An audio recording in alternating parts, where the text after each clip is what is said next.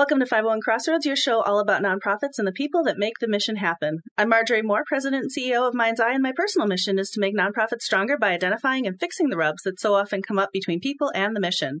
Well, hello, everybody. Natalie is at the dojo again. She's doing all of her nonprofit ninja training, and she will hopefully be back with us next week.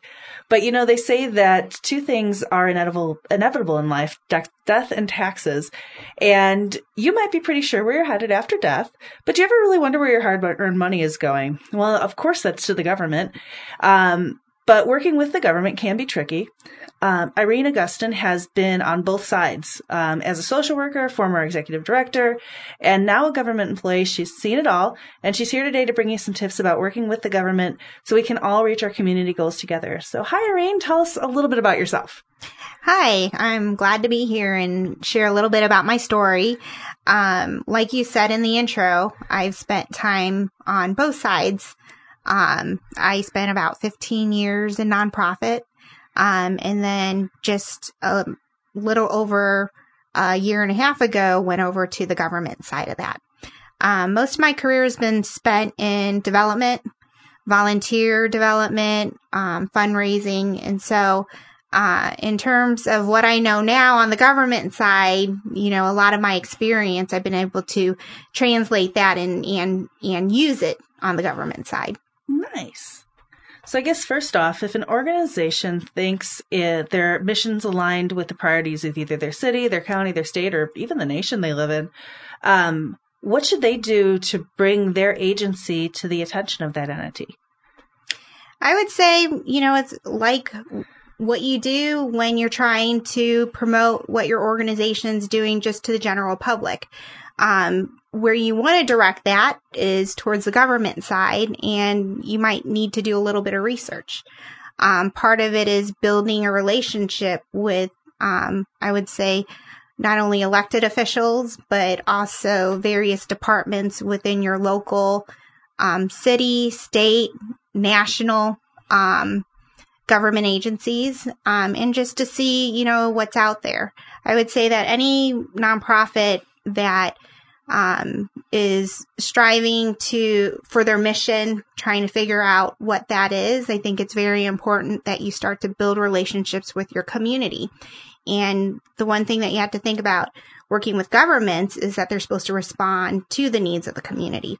So it's important that you continue just to build your relationships just like you do on the private side when you're working with foundations or corporations trying to get support from them. You have to also do that from your local government as well. Excellent. So once we've kind of made those relationships, started those inroads, does it make sense to just go after funding right away? Or should we work on some projects together for free for the good of the community? What kind of makes a good relationship?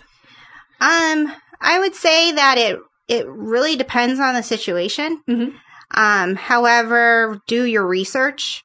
Yeah. Research the various departments you would work for. Research, Google is wonderful. Nice. A lot of government RFPs, requests for proposals, NOFAs, notice of funding availability. That's all online. And with government entities, they have to disseminate that information broadly. Mm-hmm. So they sometimes post information in your local paper. I know the Chronicle of Philanthropy sometimes has different NOFAs, so that's another resource to look. But look at those various NOFAs and RFPs. Do some Google searches. Pick up the phone and call the division and say, "Hey, I have this project. I'm looking for support. I'm looking for support from my local government. Do you know of any upcoming RFPs that are coming out, or is there a department that we can partner with?" Like you would do with foundations and corporations, research. Nice. So kind of one question that popped into my mind is, so if an organization is situated in maybe one county, but does work in another county, does it make sense for them to try to reach out to that other county and work with them on whatever issues they're working on? Or a lot of times, is that funding ever cross county lines to help? Or Yes, it does. Okay. And I would say that really to get to the heart of if you're serving someone from a different locality is to collect data. Mm-hmm. So, for example, before moving back to St. Louis, I lived in Phoenix, Arizona. Mm-hmm. And with Maricopa County, which is a very large county in Phoenix, there's at least 26 different city municipalities there. Almost as bad as St. Louis. Yes. So the agency I used to work for was a regional agency. Mm-hmm. However, we received support from many of the different cities around there because we can demonstrate by collecting data that we serve people that were residents of that city. So we would receive grants from Scottsdale or Tempe because we can demonstrate and show through our data that, we served, in a calendar year, 100 people, 200 people. And we made a request to those various city municipalities to be able to do that.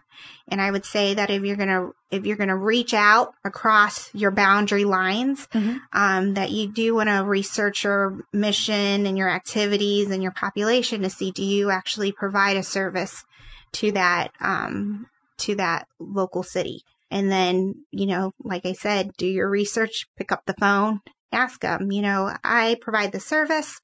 50% of the people we serve come from your town.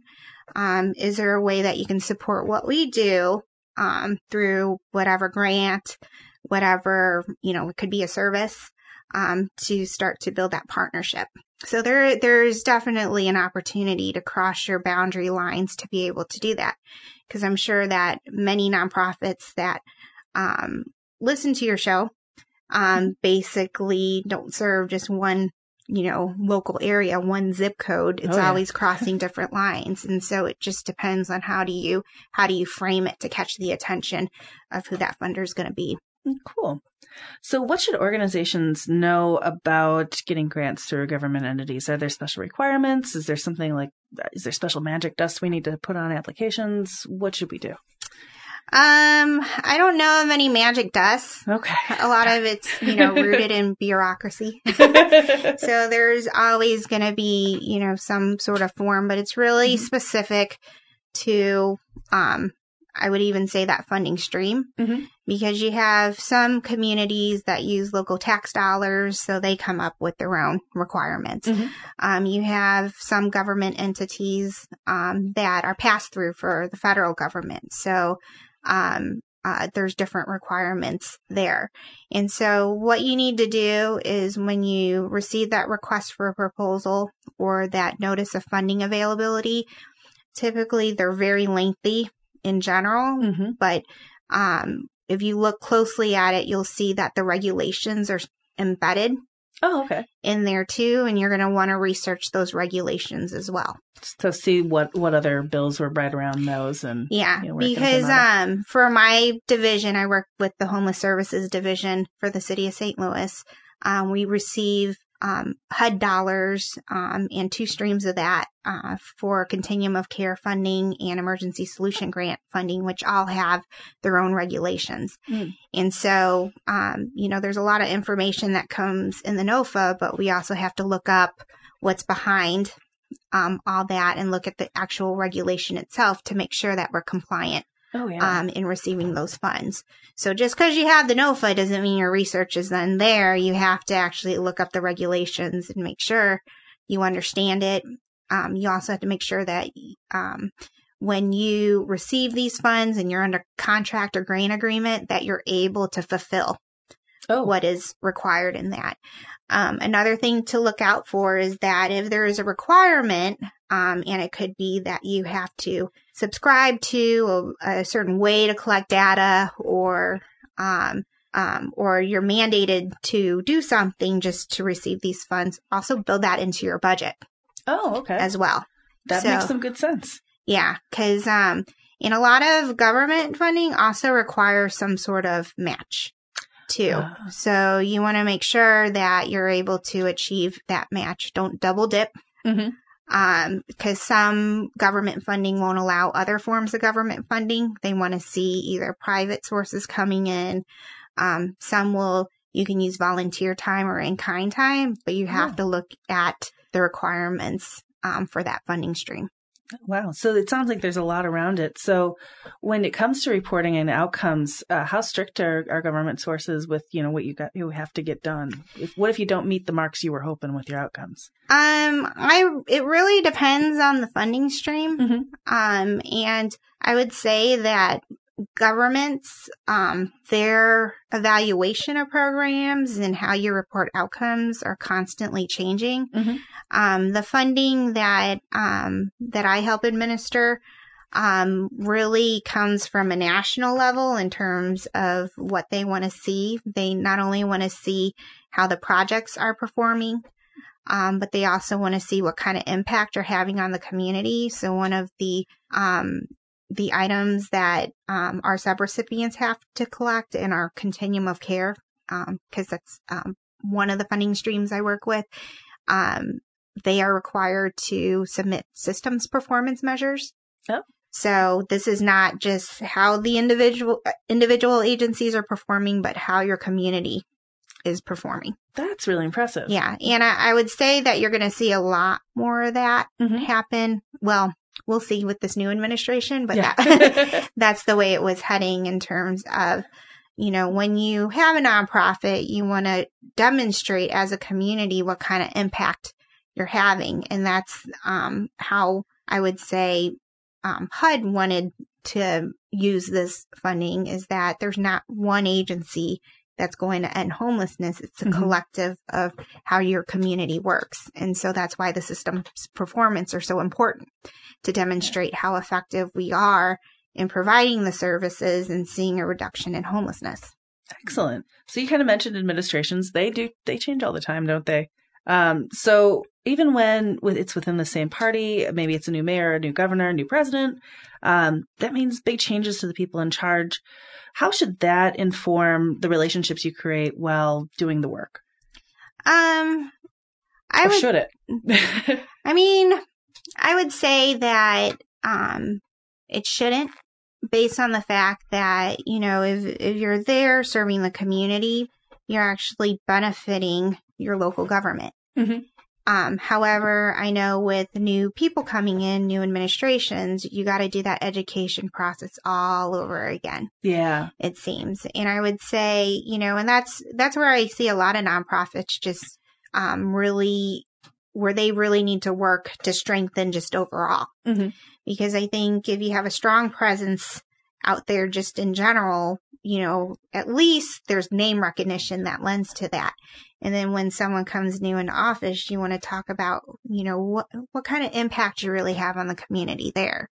And I think then it's just educating and then making sure they're bought in, just like you would do with any volunteer or donor. You want to make sure that they continue to support you. I would say that, with the funding that I work with, part of part of the conditions of that funding is that our community participates with the continuum of care. Mm-hmm. And that was a mandate by HUD, saying that if you're going to work to provide an impact to the community, you have to have, I'd say a consortium of people and organizations that really care about ending homelessness within your community and are willing to work together to figure out what those solutions are in your community. So that was built into the funding. Mm-hmm. So you gave them the money to go to these meetings.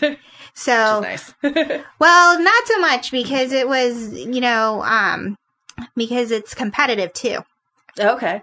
So, part of it is, and I would say, even within the city of St. Louis and the St. Louis region, and I'm not only talking about the county city, we're looking at St. Charles, Madison County, St. Clair County, we're all echoing what that national best practice is. Mm-hmm. How do we become a community that supports housing first? Mm-hmm. How do we lower our barriers to ensure that people that need the service actually get into the service, and our organizations aren't being a barrier to actually helping people, because sometimes that does happen, unfortunately.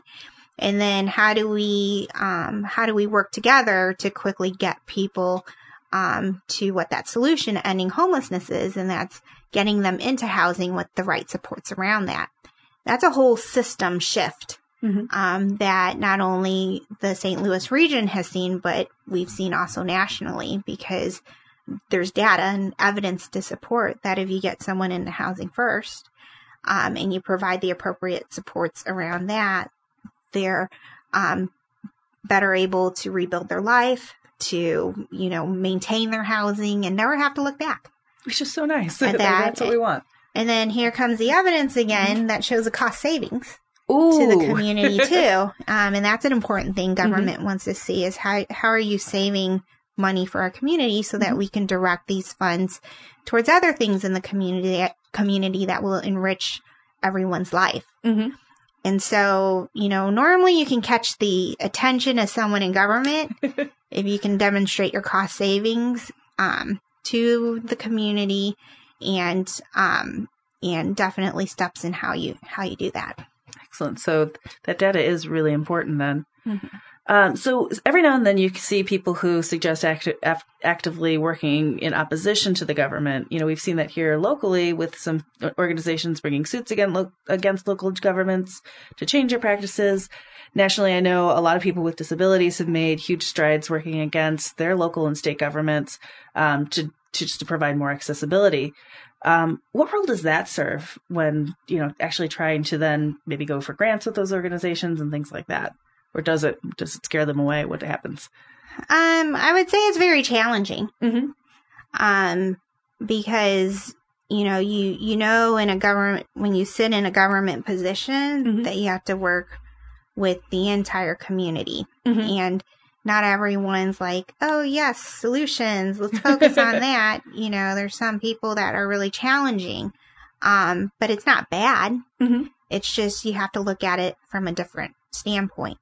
I think one thing, and this is just my experience, that as humans, just in general, and governments need to do is to be active listeners. A lot of times we want to just jump in and say, here's a solution to it, and this is what we're going to tell you to do, and you just have to do it. And I would say that a really effective government entity is one that can actually take the time to listen to the concerns, to, hear what some of the problems are, and then to, bring the person that has, or the organization that has the grievance, to bring them in and say, okay, we hear you. How can we work together to fix it? And that's a lot harder. Yeah. than saying, than just saying, well, this is a solution, let's do it. Because you want to make sure that everyone's bought in to what that end solution is. And so, in terms of working with the government, I think being able to hear the concerns, don't get defensive right away, I think is very, very important. And when you can do that, then you can start focusing on what are those activities, or what are those ideas that will really change how the community approaches things. Same thing goes with social media. Oh, yeah.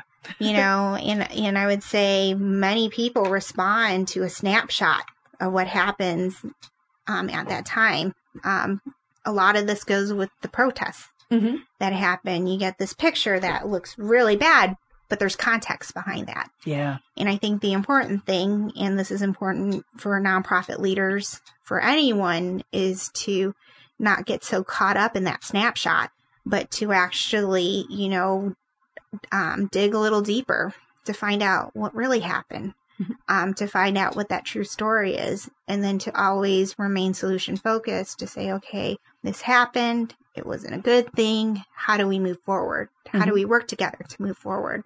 And I think that would definitely benefit everyone involved in the community. And if we can help governments to see it that way, work that way, it would definitely change how we do things within our community. Absolutely. Yeah, we definitely need more people listening, it seems like, on all sides of all issues so that we can work together a little bit better. So speaking of listening, what's the one piece of advice that you could give an organization that, maybe wants to go for a grant with their local government, or maybe wants to just start working on an issue that, is important to them within the government? I would say, I believe, and this goes with any kind of funder, I really don't think you should treat a government funder any differently than you would treat a foundation or a corporate funder or even an individual funder. Mm-hmm.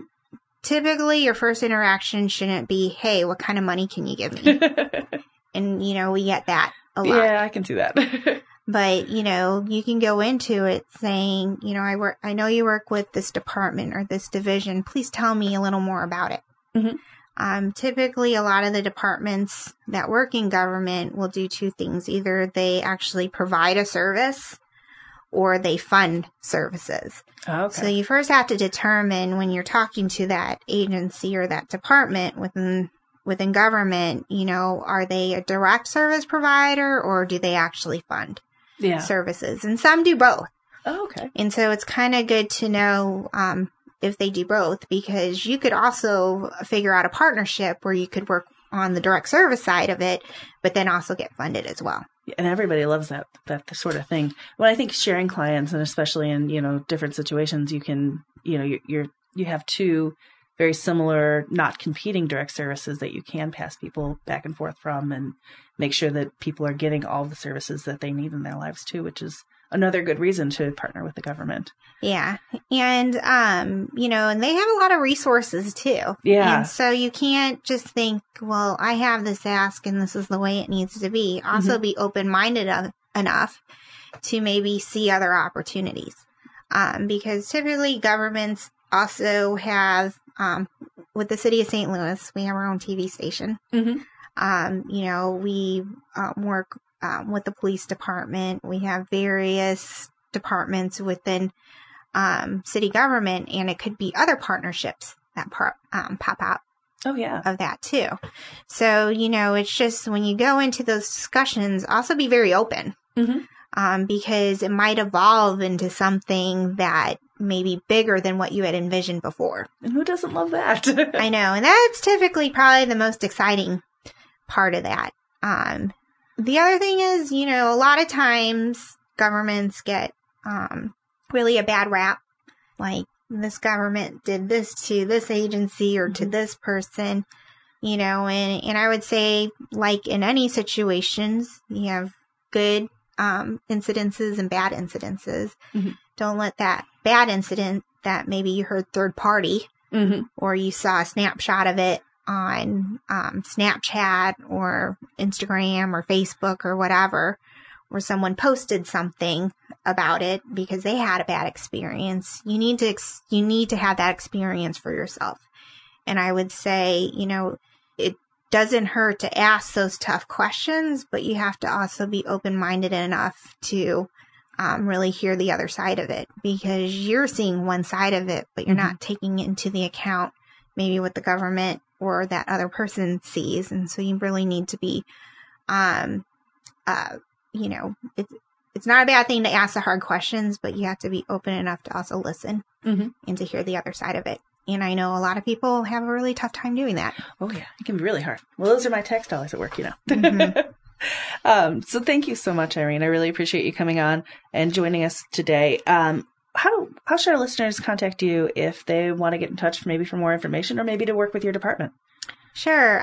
They can email me. Mm-hmm. And my email is AugustinI, AGUSTINI at STLOUIS-MO.gov. Or they can call me 314-657-1702. And I'm also on Facebook, LinkedIn, and Twitter. You can find her everywhere. Yes. I try to be out there enough to keep a pulse on what's going on. But, with all those, mediums and working in government, you get it from everywhere. Oh, yeah. Sometimes, the other thing to remember for anyone that's looking for support or to work with government, people in government also have lives too. What? And so, you know, to be understanding, we also make mistakes. It's to be human too. And, you know, we get passionate and we want to advocate, but you also have to know that there's humans behind that as well. And, you know, part of that is just being open enough to hear the other side of it, and to continue to work for solutions. Awesome. Well, thank you so much, Irene, for coming on today. It was a good time talking to you, and we will see you soon. And thank you to all of you for joining us on 501 Crossroads. 501 Crossroads is recorded at the studios of Mind's Eye Radio and is produced and hosted by me, Marjorie Moore. Mike Curtis is our sound engineer. Please go to iTunes or Stitcher or your favorite app and subscribe and leave us some feedback so others can find us. You can find us on Facebook at 501 Crossroads. Thank you for listening, and remember, we're all working towards the same outcomes.